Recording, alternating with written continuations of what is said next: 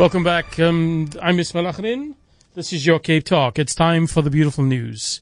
And your bravery can move mountains. It can be hard to find hope and meaning during times of stress and anxiety of a lockdown. Staying home is more difficult than we imagined. You know, I live at home. I live by myself and I read and write and I stay at home most of the time. But for some reason during lockdown, I have been increasingly neurotic. Anyway, it's time for our beautiful news feature.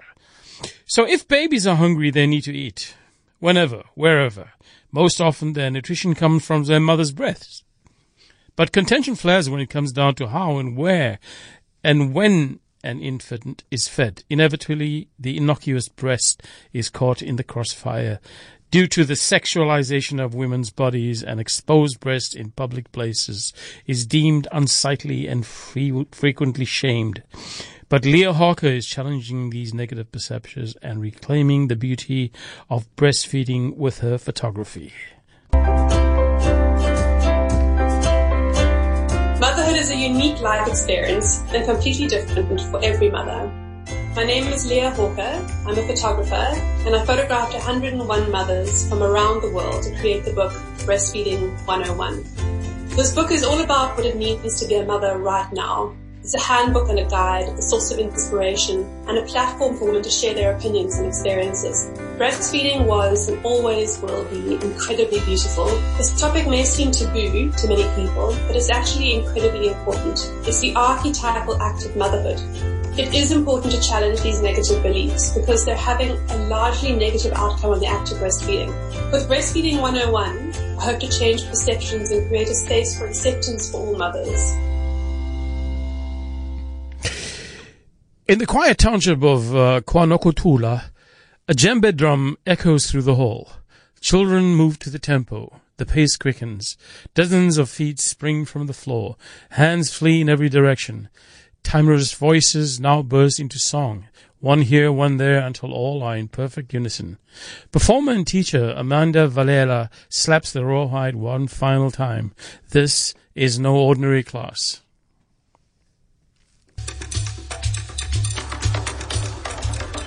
There are hundreds of ways to learn, and one of them is theatre. My name is Amanda Valela, and I use theatre to reach young minds. I first got involved in the arts when I was only 16 years old. Dancing and acting has always been a part of my life. At Lunchbox Theatre, we perform educational shows and we run after-school activity programs. We take shows to schools. There are better ways to engage with the children when we do theatre. Kids are more eager to learn when they can enjoy the message. Sitting in a class all day is not the only way to spark ideas. Children are all so different, and the traditional education leaves some of them behind. Lunchbox Theatre has the potential to change their children's lives through theatre, music and dance. With all the excitements in our place, the children don't want to look away.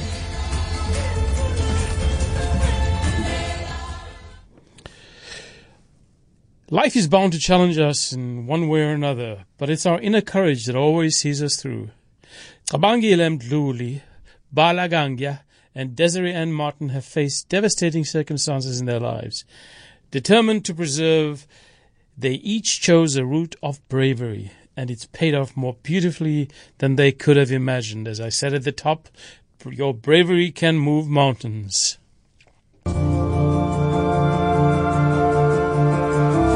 I reached the top of Mount Kilimanjaro exactly 6 months after I lost my kidney to cancer. I nearly died in the course of my act of addiction. The only thing my siblings and I had were the government grants of 640 rands a month.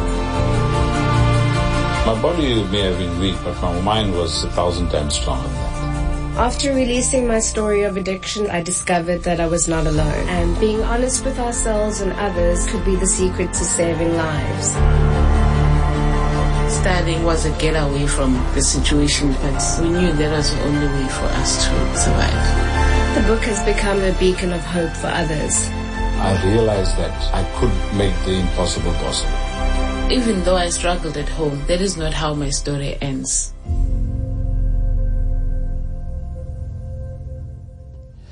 Welcome back. That was our beautiful news feature of the week. Now, remember, you have the option of choosing which is your preferred story. Your top your top suggestion will be selected as a live interview on Wednesday. So we have 3. The first one was Saving Lives, Designing Feasts, and Dancing in the Spotlight, this is the power of a dream.